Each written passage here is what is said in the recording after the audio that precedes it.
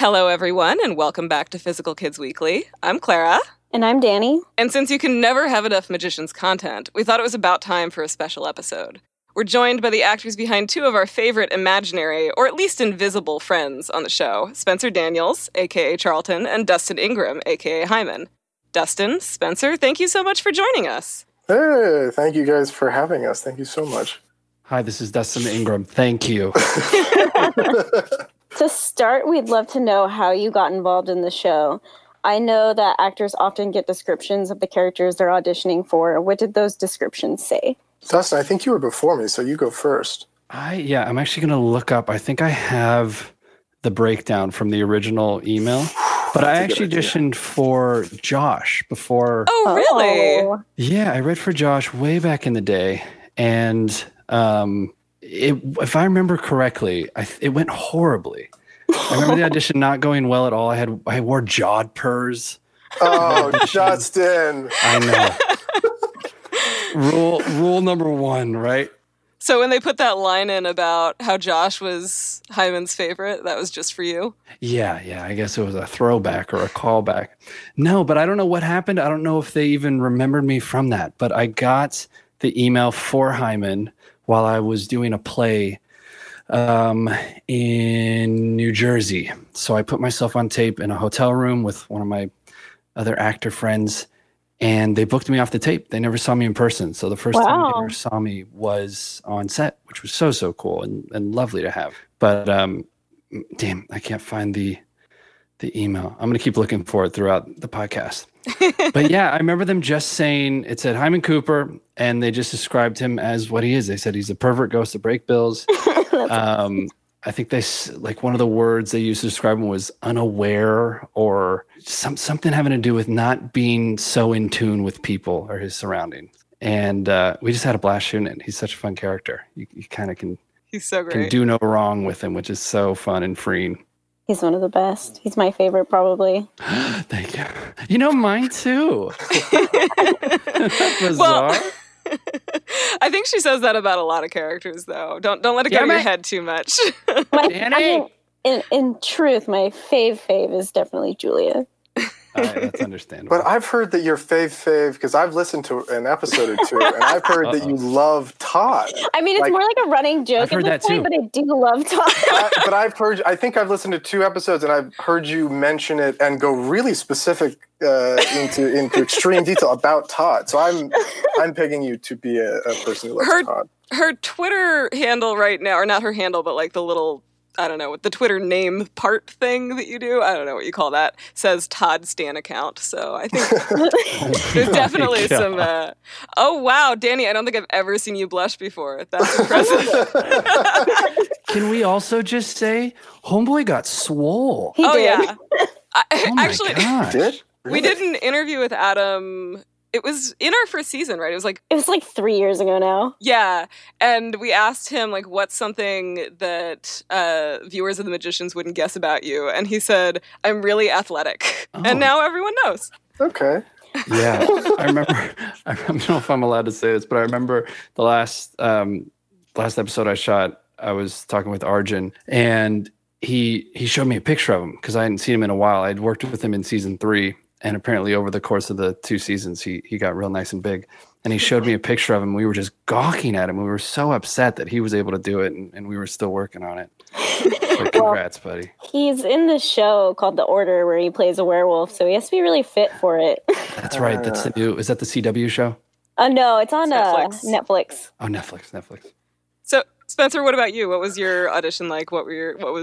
How did they describe Charlton? It was a one-line description, if I remember correctly, and it was something to the effect of he's a childish kind of baby trapped inside a man's body, and that was it. But the sides that someone had written, I would assume Sarah wrote them, were incredibly imaginative, and it started with like a scene where Charlton had only lived in an all-white room for like a million years, and it was him talking to Elliot. So it was a really interesting take that seemed to be like a person who had never experienced anything, but had also been experiencing everything for like a million years. So I thought, this is incredible. This is so weird and cool. And just, went in, and I think it was Sarah and Laura and Lori in the room, and did it one time and left, and then got the gig and got the script for the initial thing, which was one line. And it was the third season, the monster episode. The monster episode, and I remember thinking, like, this is so different from what the scene or what I thought the character was. And it was like the third season. They were hopefully coming back. Everyone was very optimistic, but I remember thinking, this is such an odd cliffhanger to have.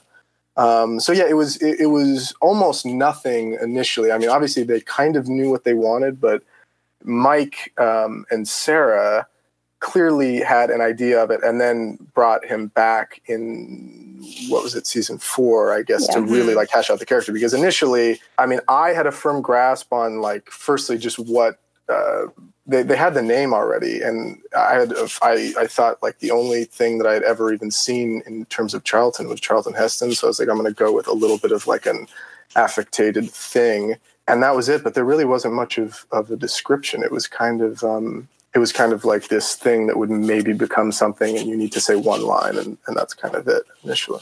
I love that they said a child in a man's body, and what they didn't tell you was that he doesn't have his own body. Yeah, right. And it's even still, like, it's just, it was such a, I mean, that's the show though, and I learned that very quickly. I mean, that was kind of the tenor of the books. I was actually one of the Harry Potter generation kids, so I read also The Magicians to be like, did they come and touch Harry Potter?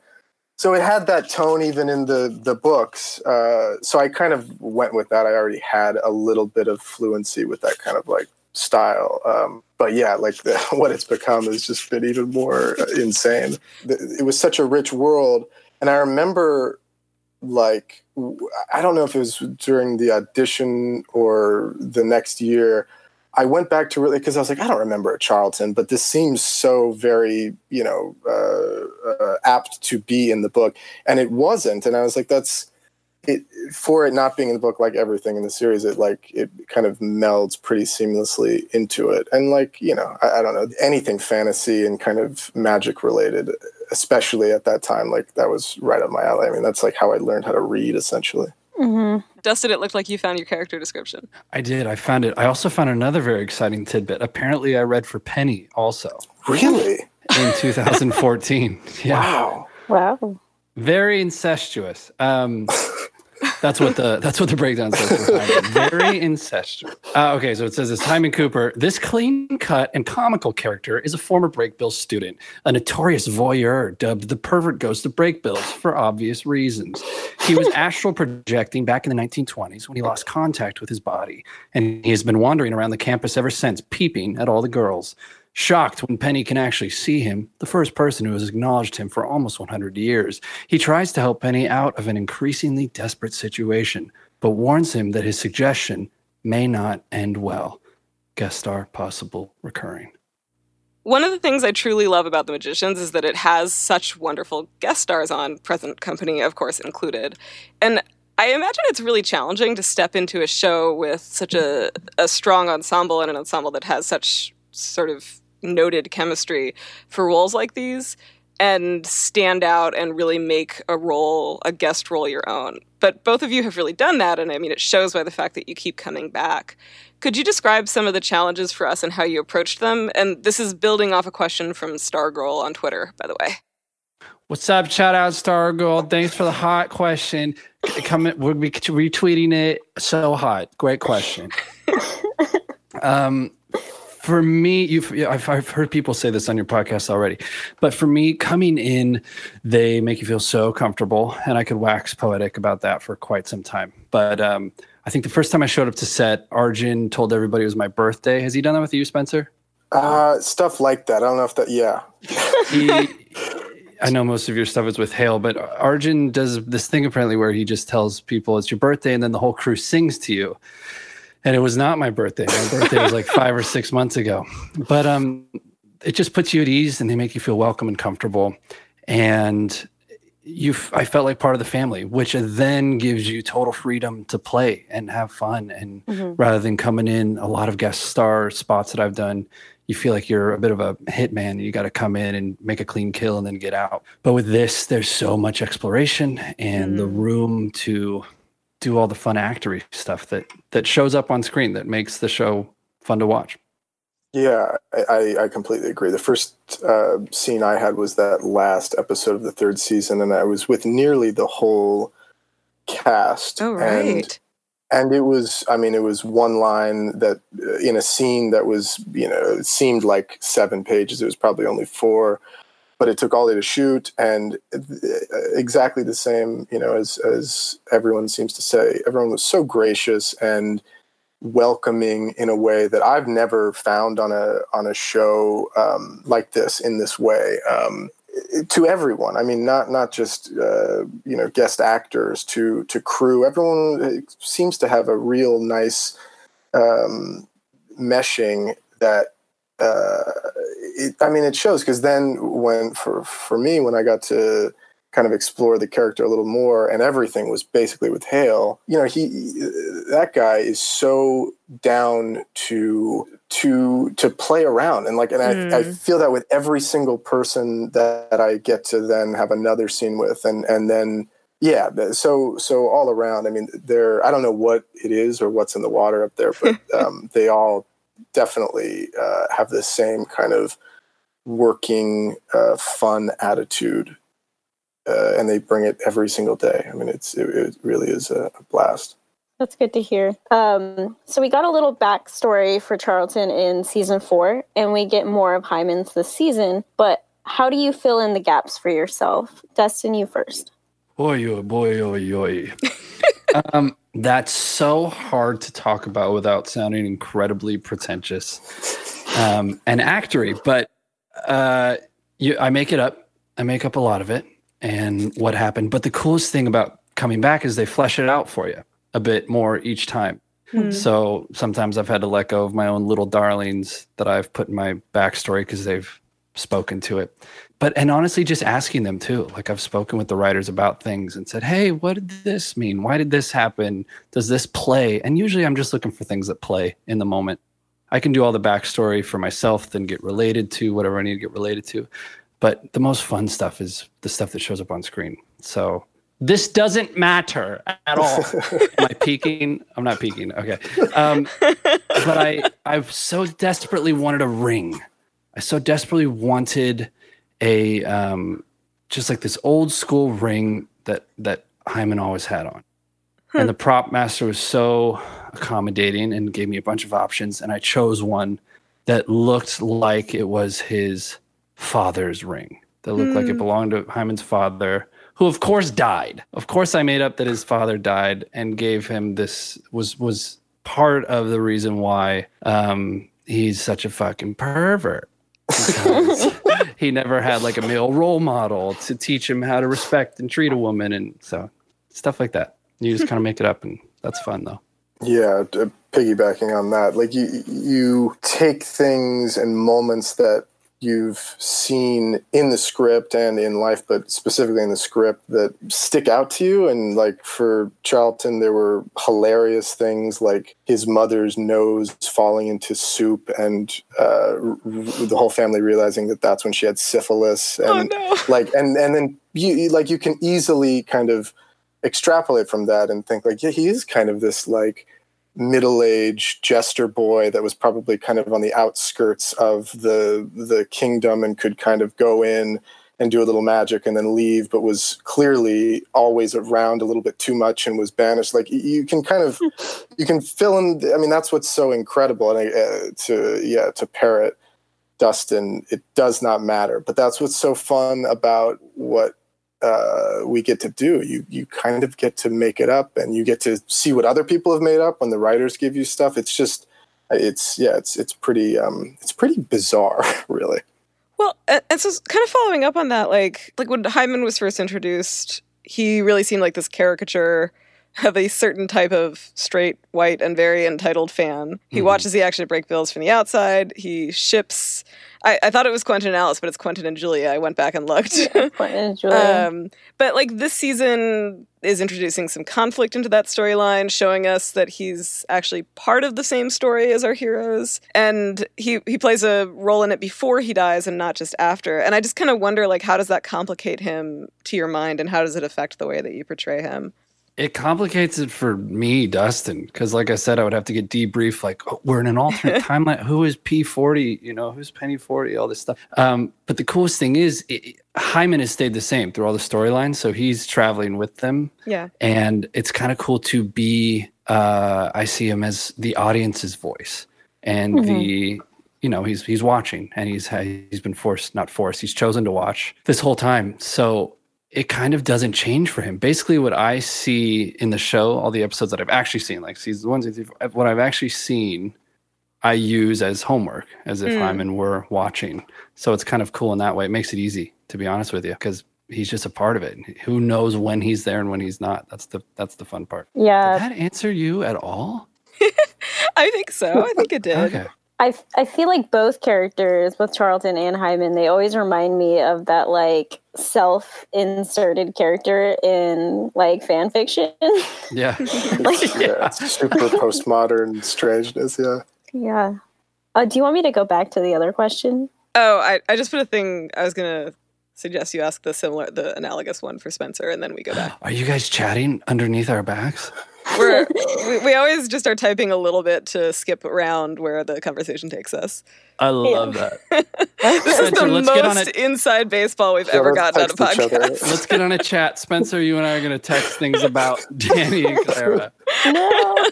I love Danny's septum piercing. It makes me miss mine. How about you?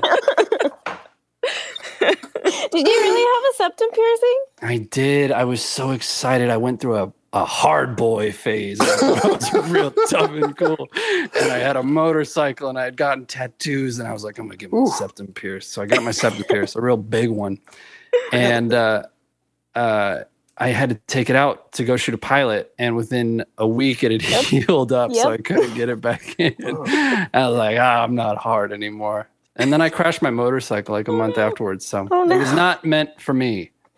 So, Spencer, your character is getting a little more complex this season as well, and so is his relationship with Elliot. Can you talk about how that's evolving and who he is to Elliot and who Elliot is to him?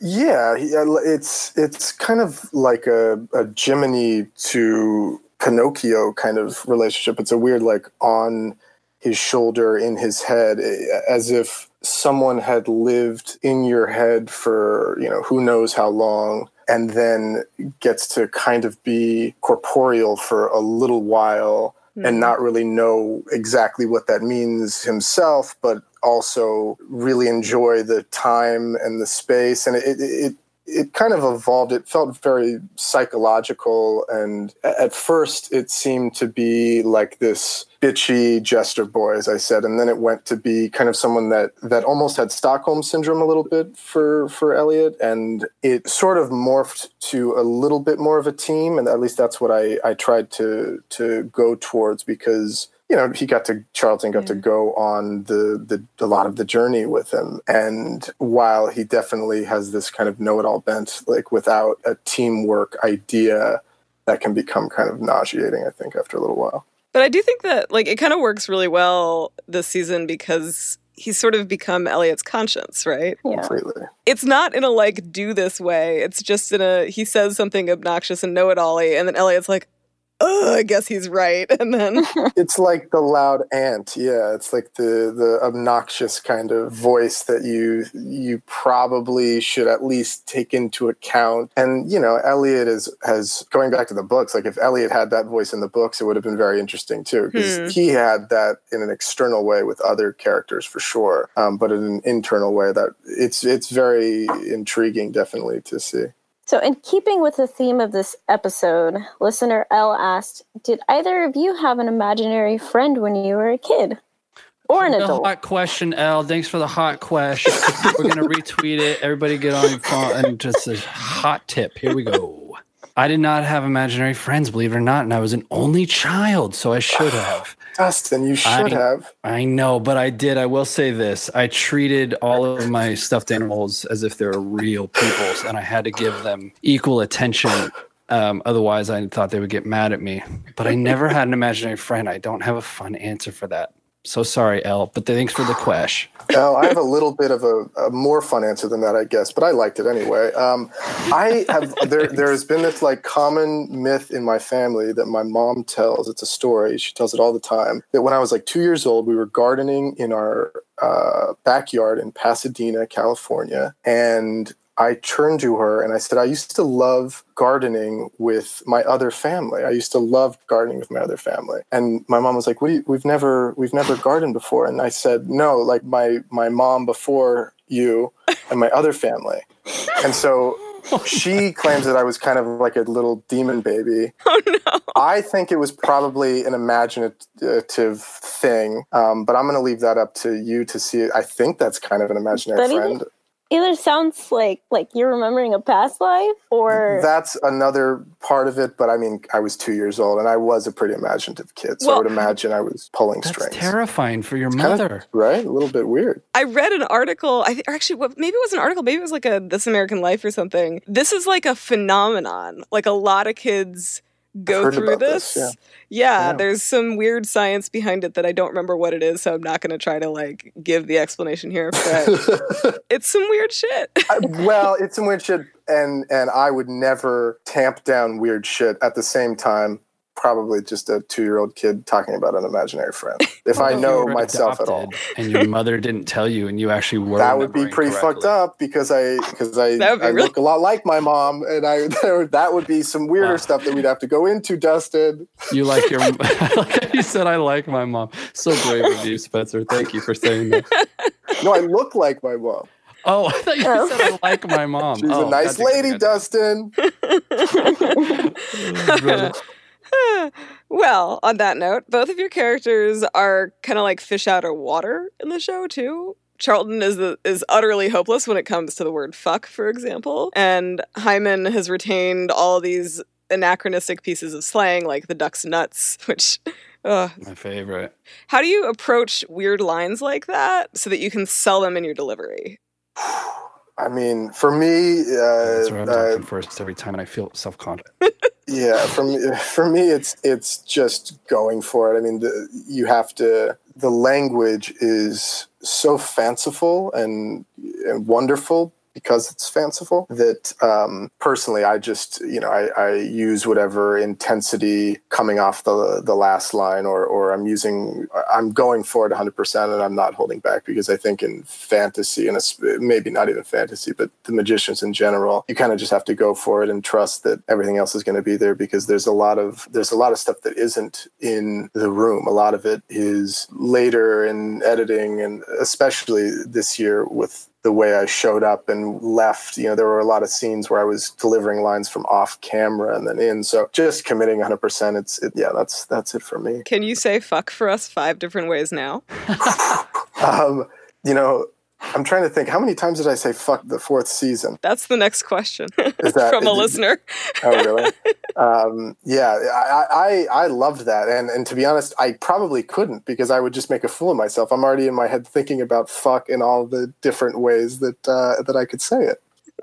Do you know how many times you had to say it in the first, I think it was season 4? It was probably 5 times. It was probably something like 5 times.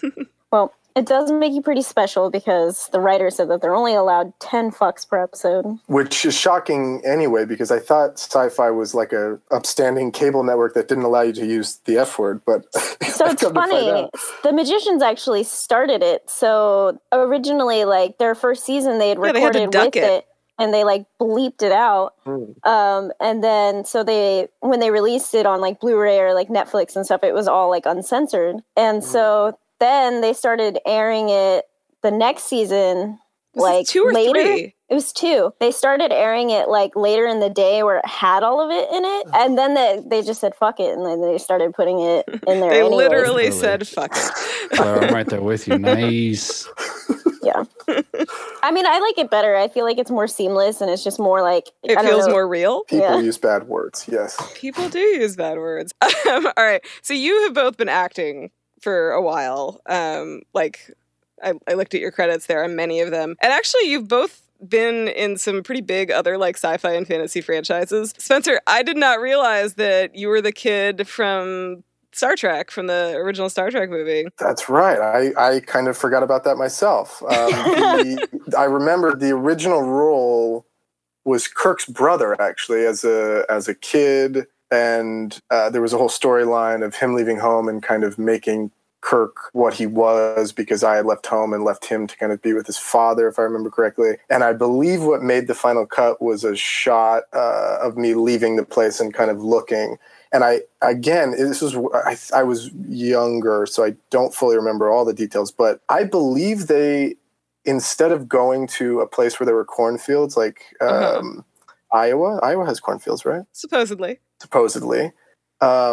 They planted an acre of corn in Bakersfield, and we shot in Bakersfield for a couple How long weeks. did that take for it to They could have just gone to Northern California. I mean, they could have done a lot of things, but, Star Trek wants to film within the 30-mile zone in Los Angeles. Just know that. I don't know if you guys know this, but there's a new CBS All Access show coming out called Picab.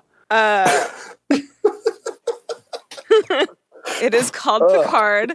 I am not caught up on the last episode yet, but tonight it's going to happen. Sorry, thought it was Picab. I'm actually going to make a podcast about that with my dad, too. But probably once the season is over, since they apparently decided to air at the same time as The Magicians. Go to bed, Clara. Nope. Sleep every once in a while. Not good at it. Oh, my gosh. But, okay, so Dustin, what about you? Like, what's your sort of experience? How'd you get into the industry? What else you got to plug? I don't know. Ooh, I don't know what the hell else you got going on. My parents were both theater actors, so I grew up going to rehearsal with them and being around it. Like my dad has played Tevye 6 times now, I think.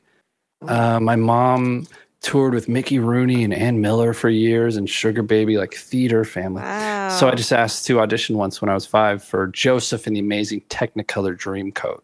Do you guys know that musical? Yeah. Yes, I do. I can still recite all the colors of the coat. If you'd like me to do it, let me know. And I got in, and the rest was history. I just fell in love with it. And it's so one of the most fortunate things you can have in your life, I've realized, is to know what you want to do. And I knew that at a very early age. And the path has been so clear. I dropped out of high school to act. I didn't take a conventional route to do any of it, but it just made sense. There's nothing else I can imagine doing. I'm so blessed to be able to do it. Well, and you... But yeah. So I told you this when we were setting this up, but I was such a huge fan of Watchmen this year, and you were great in it. And it was just cool to like see, I don't know, I always find it really cool to see magicians actors in other things and get to see a little more of their range. And that character is like a 180. Yeah, that's not Hyman. Yeah, no. Yeah. Though he is kind of a fanboy in a very different way. That's true. I guess I have a little bit of a fanboy face. I don't know what that means, but I guess I got that going for me. Yeah, what a fun show. My goodness gracious. Can you tell us about that? Was it crazy? Yeah, it was nutty. I don't even know where to start with that. But I was a huge fan of the comics growing up, and I'd read them when I was 15. And that audition came in, and they were calling it a totally different name, but the script was talking about the comedian in Rorschach. So I was like, you didn't hide it so well, but we knew what it was going in. And I went in and read for it, and I thought I did horribly. I thought I just bombed. So I went home and I put myself on tape by myself in my apartment, and then I dubbed in the other characters' lines with my own voice. I was like, I got to send them what I think they actually might respond to better. Turns out, I guess they responded to it. And to be on that set with those people, you just show up with your A game. And it's kind of the same with magicians too, with something that's been so, they work so hard, and you feel like you got to do the same thing. But I was just fanboying all over the place. I had the graphic novel with me, like a Bible. It's in my chair the whole time. And I honestly can't describe what it was like. It's like being in, your favorite book. Well, and it's just so wild what y'all, I guess, did with that. Like really turned it into something new and meaningful in this present moment. Yeah, Damon is insane. And all the rest of his writers, too. He gives a lot of credit to the rest of his writers. But for him to have that idea and that's the direction he wanted to take it, it's so special. And I completely understand why you'd want it to be just as special, if not more. Yeah. And this has been an answer by Dustin Ingram. Everyone go watch Watchmen if you haven't already. Who watches The Watchmen? Everyone. Sorry. This guy. So this is mostly a fun question, but when we posted that we were having you on, Dustin, Arjun got, like, he tried to take us to task on Twitter. Of course, he didn't realize that he had not answered our email about scheduling, so... Not one, but like himself. 3. It was like 3 emails. Every few months, he sends us this email that's like, he sends us these emails that are like super peppy and like, how is everything? Let me tell you some things. And then we respond and we hear nothing. He doesn't respond. Arjun, I'll get him on the horn. I'm going to yell at him. It's okay. It's okay. We already called him out. It's good. But okay, good. You guys have a kind of incredible relationship from everything we've heard. Can you describe a little bit about that? Like, how did you bond? What's that friendship like? Yeah, it's love. We're in love. We just clicked right away, and I don't know why, because we do have similarities, but for the most part, we're opposites. And that's what they say, opposites attract. You know what I'm saying? And he was just so kind to me right off the bat, and our senses of humor meshed. And I don't know if he'd be upset by me saying this, but I see him as sort of a big brother. And he wouldn't be mad because he treats me like a little brother. So he absolutely deserves to be called out. But it's so endearing. And, we talk all the time, and he'll call me and we'll just chat. And he was so helpful with the show itself when we'd hang on his trailer for hours. And I've always kept my clothes on. Even though, no, I'm kidding. Wait, we got to cut that out. Linnea, cut that out. I make no guarantees. Golly jeepers. Will be the Easter egg. But what a sweet human being who just works so hard. And I can't wait to see what he does next, to be honest with you. He's such a cool dude. I'm going to follow up with, not for you, but like, Spencer, you get to work with Hale the most. Yeah. Like, how close are you? Like, do you guys bond and like... Yeah. Do you keep your clothes on? Maybe not. I can't answer that. But Hale's a beast.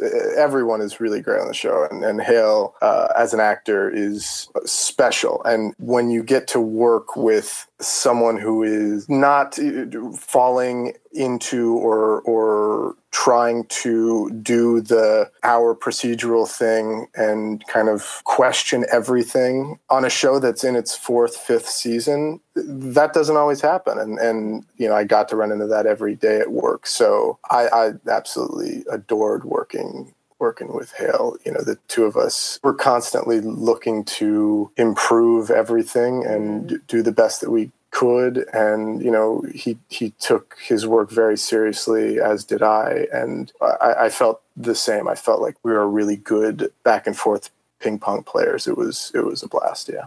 Can I just say about Spencer and Hale, they are a couple of the most intelligent people that I know. And it's insane. It's insane, the things that you guys know and have studied. It blows my mind. There's no end to your knowledge. It just blew my mind every time I was on set. Justin, please, so what smart. Else? Well,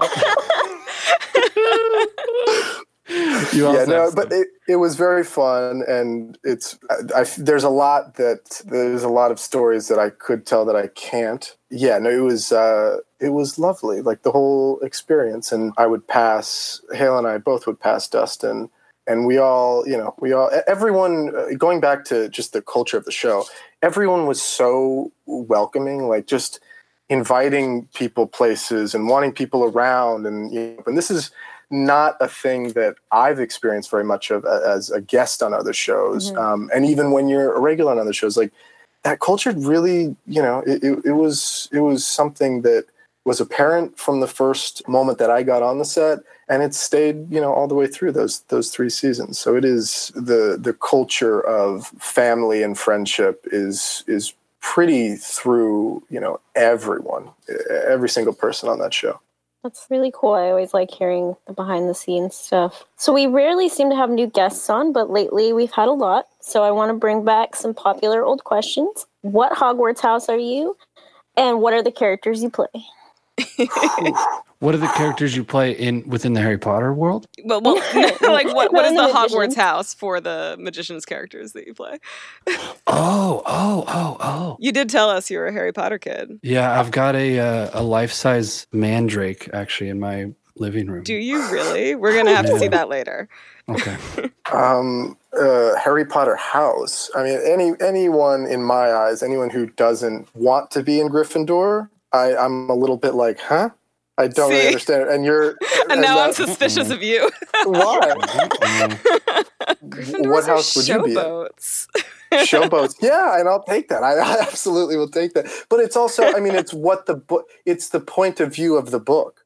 Wouldn't you say? I would say that is the point of view of the book, but I also think that that's a very good reason to reinterpret and recast, yeah, right? Like yeah, right. You're seeing everything through Harry's point of view, and it's very black and white morality. Mm-hmm. But the world isn't like that, right? So if you're thinking about like what would this look like as an adult, and like I mean, in the last book, you get a little bit of this with like Harry in the dumbass epilogue telling his kid that like two of the epilogue. but like telling his kid that like he named him after two of the bravest people he knew, and one of them was Slytherin, right? Like that morality breaks down. So Danny and I are both half Ravenclaw, half Slytherin. Wow. I mean, we're like Ravenclaws, like officially, but like we share a lot of Slytherin tendencies. I actually got a 3-way hat stall on the like official test on Pottermore. Everything but Gryffindor. So brag about it again. Oh my god. Calling me out, Dustin. I Dustin Ingram am a Ravenclaw, but I think that Hyman would be I don't know why. I think he's Hufflepuff. I think he was a hard worker. Absolutely. When he was, I'm looking at the traits of Hufflepuff, valuing hard work, dedication, patience, and loyalty, and fair play rather than a particular aptitude. But I mean, the fair play part, it kind of went out the window. But you got to have patience, dedication, and loyalty when you're stuck on the astral plane for as long as you are to, peep as often as he does. That takes dedication. And it's peeping all the time, all day, baby. I feel like Hyman reminds me of like the Hufflepuff in the Harry Potter musical version. Oh my god, yes. Really good at finding things. Yeah. I'm going to get skewered for this. What was Moaning Myrtle? What house was she? Do we know? Actually, I don't know that we know. I think she's... I'd be curious. I want to say she's a Gryffindor. Is that just because everyone's Gryffindor, though? She's a bit of a peeper, is why I'm asking. I have made that comparison. Isn't she Slytherin? Because it's in the Slytherin bathroom, isn't it? We have people yelling in their cars. It's just one of the girls' bathrooms, but it's the one that goes down to the Chamber of Secrets. Hold on, I'm gonna look this up. While Danny's doing that, she's a Ravenclaw. Ravenclaw. She's a Ravenclaw. Cool. So Spencer, you told us you're a Gryffindor. What's Charlton? Gryffindor too. Actually, I quickly went through, but yeah, he would be a Gryffindor. Let's see that he is by your own definition. By that, yeah, absolutely. Gryffindor to Elliot Slytherin. Yeah, that's true. So for both of you, what character in the show, other than who you play, do you identify with the most? Oh my gosh. For me, it's easy because, again, going back to the books, I loved Elliot the whole time. And I just thought like even as a kid reading them, like the fluidity of that character was rad to me. I just thought it was so different. And, comparing it to Harry Potter was a whole different thing. If you wanted to go down like what it's how good it was compared to like my baby, essentially. Different stuff, but like the fact that there was a protagonist that was so just kind of androgynous in a weird way, I love that. So that's the character that I kind of loved all the way through, and the fact that they ended up pairing Charlton with him, I was very excited. That's awesome. That's fun. Yeah, it's good. For me, What about you? I think probably Quentin. Only because, not because of Hyman's, a white male heterosexual hero is really relatable for him. But I was that kid. And it's this all tacks back to HP, the old Harpo. And I desperately wanted to be in those books. I wanted that to be real. And I remember when I read The Magicians, I could put myself in his shoes so much to receive that knowledge of knowing this fantasy world you've idolized for so long was real. How friggin' exciting. Fun little fact. My birthday was just in January. Thank you guys. Happy. Oh, happy birthday. God. Wait, when's your birthday? Mine was January 25th. What is yours? Mine's the 12th. All right. Well, not as good as the 25th, but you're working at it. But my dear friends who know me so well delivered a Hogwarts acceptance letter to me. Oh. And they taped it outside of my door and texted me from an unidentified number saying an owl has delivered mail to your door. Oh my God, that's awesome. That's adorable. And it was, and when I opened up the envelope on the inside, it said, recite this incantation. And then in quotes, it said, Alexa, play Harry Potter theme music. And unfortunately, Alexa, stop. That's very funny. I knew it was going to happen. But unfortunately, she, for whatever reason, played the Trap remix. So I was... Anyways, that's fun for the listener, huh? But, Quentin, that's my answer. So since we have two very Harry Potter nerds here, did you know if you have an Android phone, mine's turned off, so it won't do what your Alexa just did. But you can say, okay, Google Lumos, and it turns on your flashlight. Cool. And Get okay, out of town. Google Knox turns it off. Get out of here. That's awesome. Yep. It's one of those little Siri. Easter eggs. Lumos. No, that's an Apple phone. I didn't get that. Could you try again? Get out of here. You're dead to me. Bye, Apple. I think that's such a great... I was enjoying the fact that you crossed your arms and got all defensive posture when you said Quentin, because I can tell you've I think a lot of people have a sort of weird guilt complex about identifying with Quentin. But the thing is, he grows up so much in the show too, but in the books especially, that's I don't know, what I always tell people is that him being such a pissant in the first book is a feature, not a bug, right? That's what it takes to be able to show that growth, is to show that this is a real picture of what a 17-year-old who is sort of stuck in a fantasy world in his head is like, and growing up and growing out of that takes work, and you get to see all that. It's just one of the things I love. But thank God he did, because he cares so much about Fillory. And yes. What would have happened if he did, Yeah. One of the saddest things that I wish we had gotten in the show is them graduating Brakebills and just being completely lost as young adults afterwards. Oh my God, so they're just that was just too real. Mm-hmm. Yeah, that's you don't how know I what feel. to do. That's how I feel every time we wrap an episode and I go back home. What do I do? Oh. Well, hopefully you don't do a bunch of drugs and then get really drunk every night. They do the drug taking part very well, but I agree. That was such a fun part of that book when they just fuck around for seemingly ever. I couldn't get enough of those pages. Those were incredible. Spencer, when did you first read it? I don't know. I was probably 13, 12. Oh my God. 14 maybe? 2 Wait, years how old ago? are you? How old am I? 27? Were the books even out then? The books came out. The first one came out in 2011, right? I thought it Something was like that? 2009. Yes. Okay. So it more coincides with graduating high school. It was sometime in high school, I thought, but I thought it was the beginning. It was some. Did the books come out? That I don't know. Did I even read them? It came out in 2009. Okay, you're right. 2009. Whoa. 2009. So 17-ish. How did you hear about them? I read them the first one 10 years ago. I read mine because of the audition, and I remember going out and buying them. How did you find out about it, Spencer? Did you just see it on a shelf, or did someone tell you about it? No, they were New York Times bestsellers. And they were Weren't they? Yeah, they were. It was Yeah. just it was good delivery. Yeah. No, you GED idiot. They were New York Times Do bestsellers. you even read? No. Book. To be honest, I don't fully remember. I remember them coming out and they were talked about as being in the Harry Potter universe. That's all I really remember. That was the big And- marketing pitch, was like Harry A lot Potter of for Yeah. adults. Yeah.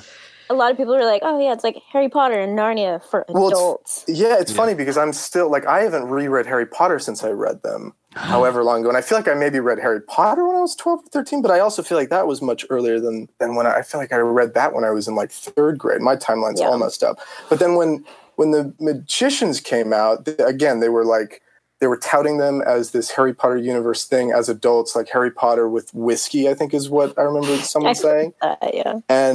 And so I read them kind of as like a, please don't be true. Don't touch Harry Potter. And I really liked them, but they were just so different. Like they had a magical tenor, but they were very grown up. They were very, very grown up. Well, and like Harry Potter, I would not call Harry Potter urban fantasy, and I would call The Magicians urban fantasy. Because even though Harry Potter touches the real world, the Muggle world, it doesn't do it in a real way, right? Like it's still sort of cartoonish in particular ways. However, I would call the Sorcerer's Stone turban fantasy. No. Dustin, we're going to have you back on just for the puns. No kidding. Happy to be here. It's because Coral wore a turban. This is making me, I am normally the big punster. This is making me, you're putting me to shame. It's beautiful. I love it. Better step up your game. So one of the other things I was kind of interested in, both of your characters are really funny, but they're funny in completely different ways. And I was kind of curious if you feel like the humor that you're expressing as part of those characters reflects your own sense of humor, or like what kind of choices you're making to create or amp up some of those funny moments. Personally, I feel very, very tied to what is written. So like the sense of humor, what I find funny in what Charlton says is usually the kind of irreverent stuff, but all of his dialogue is so like particular and very much based on cadence and kind of the passing back and forth. So I don't recognize my humor in his as much as I kind of just try to keep up. Mine is the ultimate child version of me times 100 is kind of how I see Hyman's sense of humor. It's just unabashed, just no real filter or limits, which is very childish. But yeah, absolutely. I don't know if this was your experience, Spencer, but they left so much room to improvise, whether it be just a beat at the end of the scene or within the scene itself. And I felt the same way about the scripts as well. They were sacred, and I so wanted to be on par. But when I started to find that I could throw in some things as Hyman, that's absolutely my sense of humor, 100%. And Arjun's too. The whole time, all that I'm really honestly doing in the funnier scenes is trying to make Arjun crack. And I know that I'm doing it right if I do that. Are those just like the choices you're making as an actor with the words, or are you ad-libbing? Which part? You mentioned something about, there was something you said that made me think that, like, you said you used to feel really tied to the script the way that Spencer does, and that sort of changed. And I was like, are you ad-libbing some of your lines? No, not for the most. It's usually just ending beats, to be honest with you. It's that space in between the last line that's written and then, the quick cut back between both characters. It's just the play in those moments. But no, to be honest with you, no, I didn't improvise within a scene because of that. I felt this is so well written, I don't want to touch this. But afterwards, just if pepper in a little something. When nobody else is saying a line, I just like to toss something in there. So we've talked a lot about like just how much more we're getting in your characters this season. And I'm just curious how you feel about the arcs that they're taking. Because it's been like one-offs in seasons 3 and 4 pretty much. But now there's these kind of substantial arcs. How do you feel about that? How, like, what's exciting about it to you? Do you like their arcs? Yeah, absolutely. The most exciting thing for me after this episode 9 was to see how he was. And kind of, because he goes into a bit of a stasis, once he astral projected and lost his body, he never really grew up. It's sort of the Peter Pan syndrome, kind of. So it was so fun to have actual people to interact with other than Penny, and to have, to actually inhabit the world around you and see how Hyman was not very cool or well liked, and wasn't the best socially, and maybe learned social skills from watching, which is so interesting to me, to learn that stuff without ever being able to talk to somebody. But for 100 years, of watching people, you're going to evolve and grow in some way. So to see that actual backstory was so thrilling to live out. Charlton kind of had a mini storyline in and of itself in the 4th season, I guess, in that he revealed some stuff about himself. Yeah. But Charlton really exists to serve Elliot. I mean, the storytelling device is there. Everything about him was to kind of dive deeper into Elliot, and it still is, but this season he definitely has a starting point. It continues in a way that it never has before, so it was definitely really different to be able to pick him up on a weekly basis with a little more regularity. So it was wonderful to be able to, in real time, find out exactly what he was thinking about things that were happening with Elliot, because the season before, it was just kind of like, here's this character, here's everything expository about him, and try to tell Elliot a little bit of what you think about that. But here there is a little bit more of a relationship that has started to have like back and forth, with Charlton being able to, disappear and come back. So it was nice to be able to kind of wear the coat and not have to, say everything in one episode.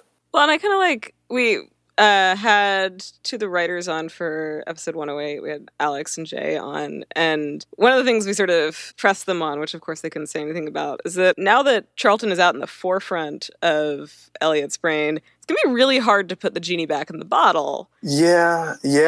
Although I agree with you, although just thinking about it, with him being having been a temporal thing, I don't know. There's some part of me that thinks, like, has he not always been a part of his brain? Like, how far gone is Elliot?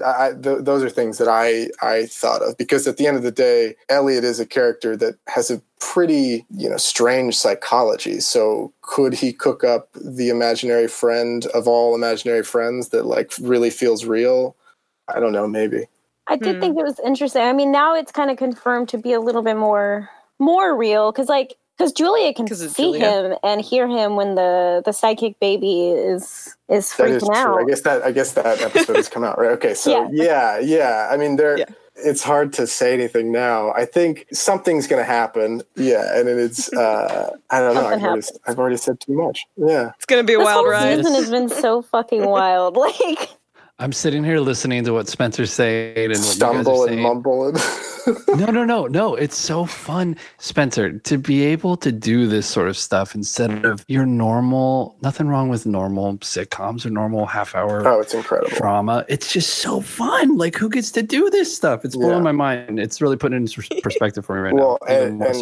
And talking about it, or not talking about it, doing the kind of talking, has literally made me break out in cold sweats. There's just so much coming, and it's a very, talking about storylines and arcs and stuff.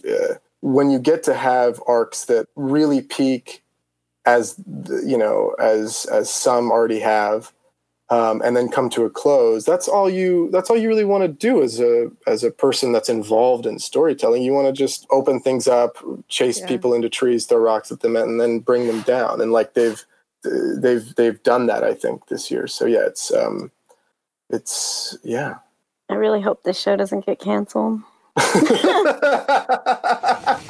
That is hilarious. Yeah, us neither. I think we're all in the same boat there. Can I be so indulgent and egotistical to ask your theory, what you think is going to happen with Hyman? I'm so curious. Well, I do think it's interesting because Hyman does come from the time that Rupert Chatwin was still alive and dating that dude from Breakbills. So I don't know. Like, I think he's going to have something to do with it, but we were texting about this. Was it earlier today or last night? It was more about like everything else and not Hyman, though. Oh, I thought I texted you this, but maybe I didn't. So I was kind of thinking when you were talking about, we'll see how this goes. When you were talking to me about like thinking that, I think you said something about how you thought like Plum and or Elliot, yeah, that they were going to like convince the Dark King not to go through with his plan or like somehow thwart it. And one of the things I was thinking, because I think you did mention this thing about like Hyman being from the same time, was that I feel like, okay, so one thing I should say is that we don't look for spoilers at all, but when we Googled you and your character to like try to find all the background for this, one of the things that showed up is on the Magician's Wiki. It says that your the finale. or your most recent appearance is the finale for season 5. Yeah, it's on IMDb. I know you can't get around that stuff sometimes. Yeah, but so that immediately was like, okay, so it has to be a big deal. We also already figured that because they released the episode titles that like episode 11 is going to be huge for Hyman. It's called Be the Hyman. I'm kidding. You don't know. So what if I didn't show up in that episode at all? I wouldn't put it past them. That'd be such a funny joke, actually. Or it's the last like minute of it. But yeah. But I do feel like there has to be like what Danny was saying is true, that Hyman is from that same era where Rupert and Lance were together. He has some context. He also went to school with Lance. He can astral project and he can travel. And we think he's going to be alive, so he can travel and physically talk to people, including in places like Fillory. And so I do feel like he has to be involved somehow. The other thing that so I don't have my head entirely wrapped around it, but like they've been doing this whole World Seed plot thing, right? And they've already sort of talked about this a little bit that could potentially make a land. So I feel like there has to be a land involved. I feel like the fairies are going to come back. See, I don't really have a theory. I just have like a conspiracy. I'm very impressed. What, you think that they're going to make a separate world for the fairies? I was wondering about that. I think that's a possibility. Only if Julia gets to rule it, because Julia needs to rule a planet. Yeah, she could be goddess of the fairies. I would be down for that. Anyway, I don't have a fully fledged theory, just some sort of vague ideas that like all these things have to be connected. Basically, what she's talking about is I texted her and I was like, oh, I think Elliot is going to stop the Dark King, like try to convince him not to go through with his plan because it'll end everything. And I feel like he'd probably bring up the fact that it's just like, you're just as bad as Martin. And this is the whole reason you like tied yourself to Fillory in the first place, is to stop him. So it's so fun to hear, Spencer.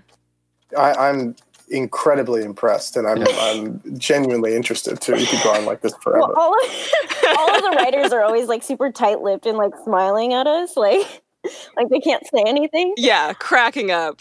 Last year when they were doing all the mythology stuff, I like did a deep dive into weird ass mythology every single episode for 4 episodes straight. Well, and then so we had Christina on twice. So we had her on for 406 and then once for 411.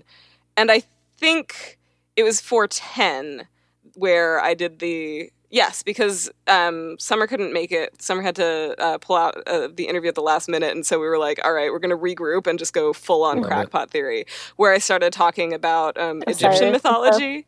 And which was sort of the basis of the like monster plot. But you should know I had like 5 theories and the other 4 were all wrong. And I didn't really know where it was going. But one of the things I discovered in that, which is still like my favorite thing that I've learned in the service of this podcast, is so Osiris and Isis. Isis was the more powerful of the two. Osiris was sort of murderated by his brother, whose name I'm forgetting off the top of my head right now, and like chopped up into a bunch of pieces, and his brother spread those pieces around. And Isis, who was his sister and also his lover, some sort of like Chinatown shit going on there. I guess that was sister and mother, but like whatever. There's definitely some incest, that's the point. She went around like collecting all his body parts, and she found all of them except for his dick. So she made him a golden dick, planted it in the ground, and brought it back to life. My life story. Jeez Louise. So anyway, this is we have a long history of crackpot theories and people making bizarre faces. How fun though! That's the beauty of this freaking show, though. There's so many theories. None of it's too crazy. Yeah, it really isn't. At any time, I'll be like reading the comments though, like on people's like Twitters, and I'm just like, oh, they're so wrong. Or sometimes they're right. Who was it that we had on recently? Was it?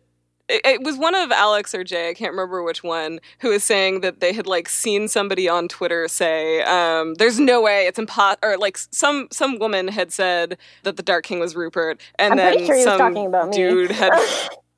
I thought he might have been. Some dude had been like, no, there's no fucking way. That can't possibly be true.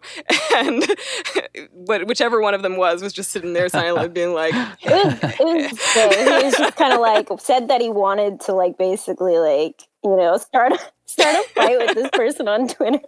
yeah. I had to block someone because I got all pissed off at what they said to me once. Wow, Magicians is dividing us, guys. It's supposed to bring us together. This is nothing. I just want everybody. I think it's important for everybody to know that Danny's wearing a Hogwarts sweater. I am. Really? I just wanted to point that out. All right. This is going off the rails in the best way, Sure. but it's still going off the rails. So one last question before we go. What's it like playing an imaginary friend? Hot question, Clara. Wee, get the fire truck out here because we got to put out this damn question. It's burning my hand. It's so hot. I think your armpits are burning your hands right now. For anybody who can't see, I tucked my hands into their respective armpits. It's the most, I'm going to say it so simply. I'm going to take up no time.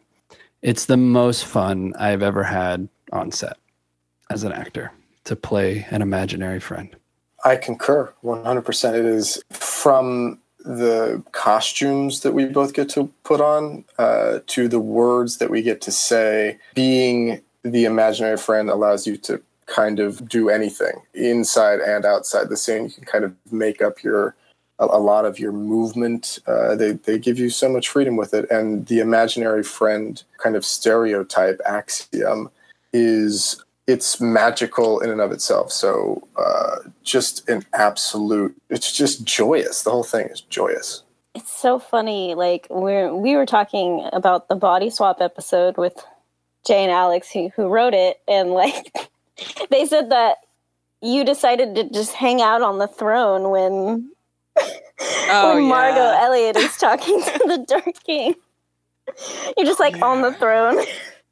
Yeah, there was so much of that. It's like that's it's funny. Like everything that you guys say, I'm so I almost just want to listen because you guys are such experts on it, and I feel like I don't even know some of the stuff like that. But yeah, there was a ton of that kind of stuff, and I'm sure you had the same, Dustin, with like being able to kind of just question like, can I be over here? Can I do this? Can I do that?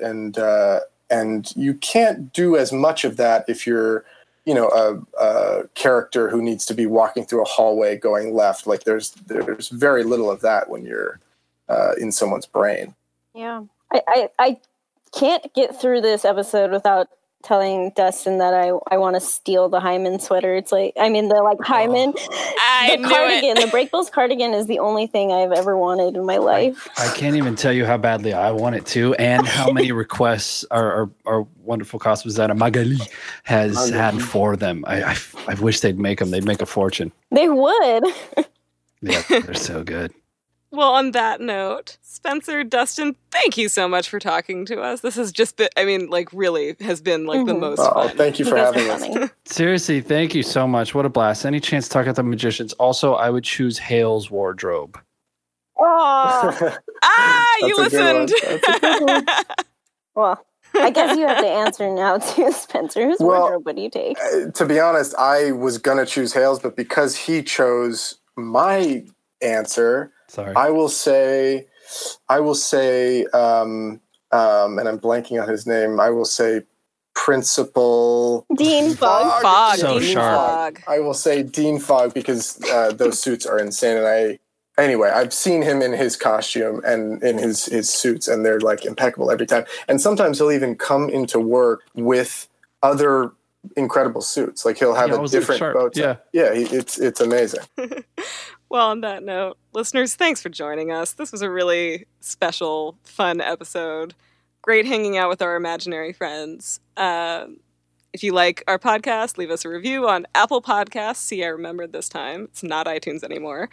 And follow us on Twitter or Facebook at Physical Kids Pod. Bye! Bye. So when do we start recording?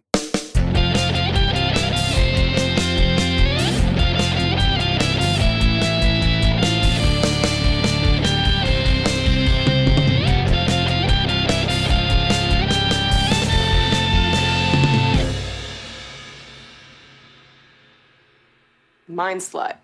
So many things that happen that I can't talk about.